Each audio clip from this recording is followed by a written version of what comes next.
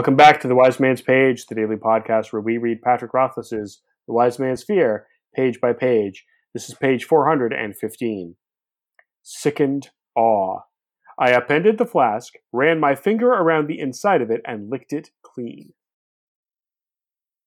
I pulled out a second flask from a pocket of my cloak. This was going to be your dose for tomorrow, but you will need to use it tonight. If you find it easier, 1 swallow every 2 hours should suffice. I held it out to him, still holding his eyes with mine. He took it mutely, drank 2 good swallows, and stoppered the flask with a grim determination. Pride is always a better lever against the nobility than reason. I fished in one of the pockets of my rich burgundy cloak and brought out the mayor's ring. I forgot to return this to you before, your grace. I held it out to him. He began to reach out for it, then stopped. Keep it for now, he said. You've earned that much, I imagine. Thank you, your grace, I said, careful to keep my expression composed. He wasn't inviting me to wear the ring, but allowing me to keep it was a tangible step forward in our relationship. No matter how his courtship of the Lady Lackless went, I had made an impression on him today. I poured him more tea, then decided to finish his instructions while I had his attention. You should drink the rest of this potful tonight, your grace. But remember, it's all you'll have until tomorrow. When you send for me, I'll brew you some more. You should try to drink as many fluids as you can tonight. Milk would be best. Put some honey in it, and it will go down easier. He agreed and seemed to be easing towards sleep. Knowing how difficult his night would be, I let him nod off. I gathered my things before letting myself out. Stapes was waiting in the outer rooms. I mentioned to him that the mayor was sleeping and told him not to toss out the tea in the pot, as his grace would be wanting it when he woke up. As I left, the look Stapes gave me was not merely chilly as it had been before. It was hateful, practically venomous. Only after he closed the door behind me did I realize what this must look like to him. He assumed I was taking advantage of the mayor in his time of weakness. There are a great many such people in the world, traveling physicians with no qualms about preying on the fears of the desperately ill. The best example of this is Dead Nettle, the potion seller in 3 Pennies for Wishing. Easily one of the most despised characters in all drama, there's no audience that doesn't cheer when Dead Nettle gets pilloried in the 4th act. With that in mind, I began to dwell on how fragile and gray the mayor had ended the page. I'm Jeremy. I'm Jordana. I'm Nick, and I take it back. I hate it. Don't use that voice. I beg of you. Folks, what's the problem? He's the mayor. We love the mayor, don't we, folks? I was surprised that you liked that accent, even for a little, considering how you used to charge Jeremy for saying things that would be that was before quarantine, when I could actually demand a quarter every time he did the voice. That's right. You have no power here. So on this page, I had a thought. This is when Kvothe starts to assign a motivation to the way that Stapes has been acting around him. And it's a perfectly plausible motivation that Stapes is protective of the mayor and he thinks that Kvothe is shining him on. But I would like to propose an alternate reading. What if Stapes is poisoning the mayor and he can see that Kvothe is messing up his work, but he can't say anything about that to the mayor without, compromising himself somehow? That is an interesting read. Yeah, that is a plausible reading based on the information we have, but based on eventually how Stapes reacts when Kvothe does solve the problem, I think that Stapes is earnest.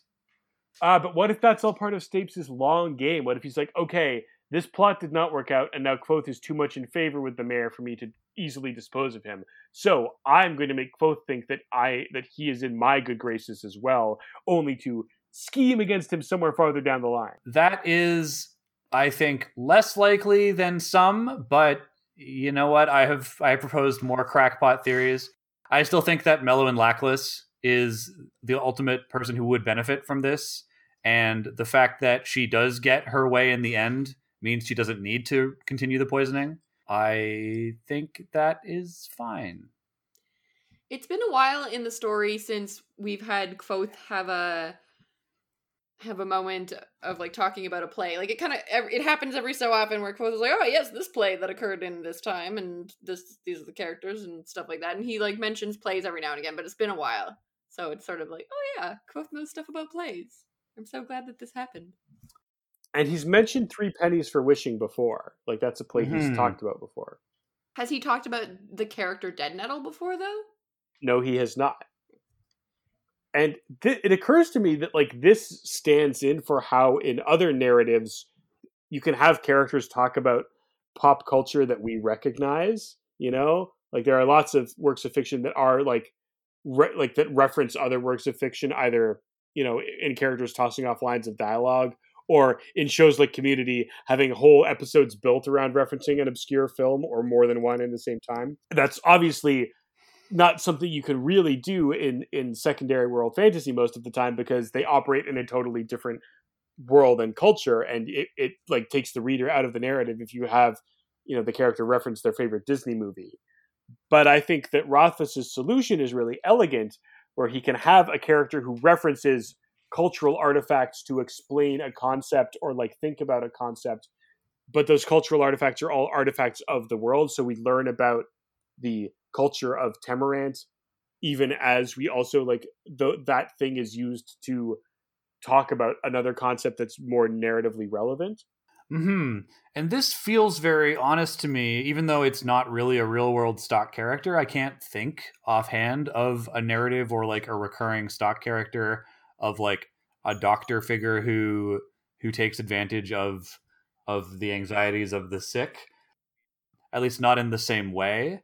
I mean, I guess the top one I'm thinking of is in the musical of The Secret Garden, the brother doctor is trying to kill the kid so he can have the house, but that's not in the book. And what I'm getting at is that this feels really real to me. Like, I can sort of nod along and be like, yeah, that character sucks. I hate this Dead Nettle guy. And I totally get it. Like, it feels like the kind of familiar stock character that we would encounter, even though I never have encountered this stock character. It just feels like a really like universal experience. I also think it's interesting that, or maybe obvious or good, it makes sense that the character is called Dead Nettle, because while it's not entirely clear whether or not Dead Nettle is real in the King Killer universe, like, there is a real world plant called Dead Nettle that has like medicinal benefits. So like, for that name to be given to like a person who is like a medicinal benefits kind of character feels very appropriate. And it's a name that is rich with import, as I like to say. It you know, is very sinister, but also evokes like the mixing of potions. And I want to jump to the top of the page now. Kvothe plays the mayor very expertly, right? He owns him by drinking the cod liver oil, and then he gives him an out. He says, if you're too much of a baby to drink the dose that I have prescribed for you, you can take this smaller dose instead. That should be okay. And then the mayor... Well, the smaller dose twice as often. Yeah. Which is arguably worse. Well, or it's arguably better. And then the mayor responds by drinking the dose that Kvothe offered him in the first place, because he's not a chump. He's not a wimp. He's not a wuss. Because Kvothe has wounded his pride. I don't know about you guys. I would rather have more of an unpleasant thing all at once than less of an unpleasant thing more frequently. Yes. Exactly. Yes. I believe we are all in agreement there. Good. Yep. Cleaning your room sucks, so let it get really messy and then just have one big room clean. Oh, see, no, rather than multiple small No, rooms I've cleaned. come around to the philosophy. We clean the apartment every 2 weeks, and we swap off which of us has to do what every time. So, you know, I only have to clean the kitchen once a month, but it gets cleaned every 2 weeks. And that means that it never gets that bad. Reasonable. No, it makes way more sense to just let your kitchen become an unlivable sty and then spend a whole day cleaning it, rather than, you know, keeping things where they're supposed to go and, you know, mopping up small messes. How does Bria feel about that? As they come. Well, we can mop up some small messes on tomorrow's page. Of The... the...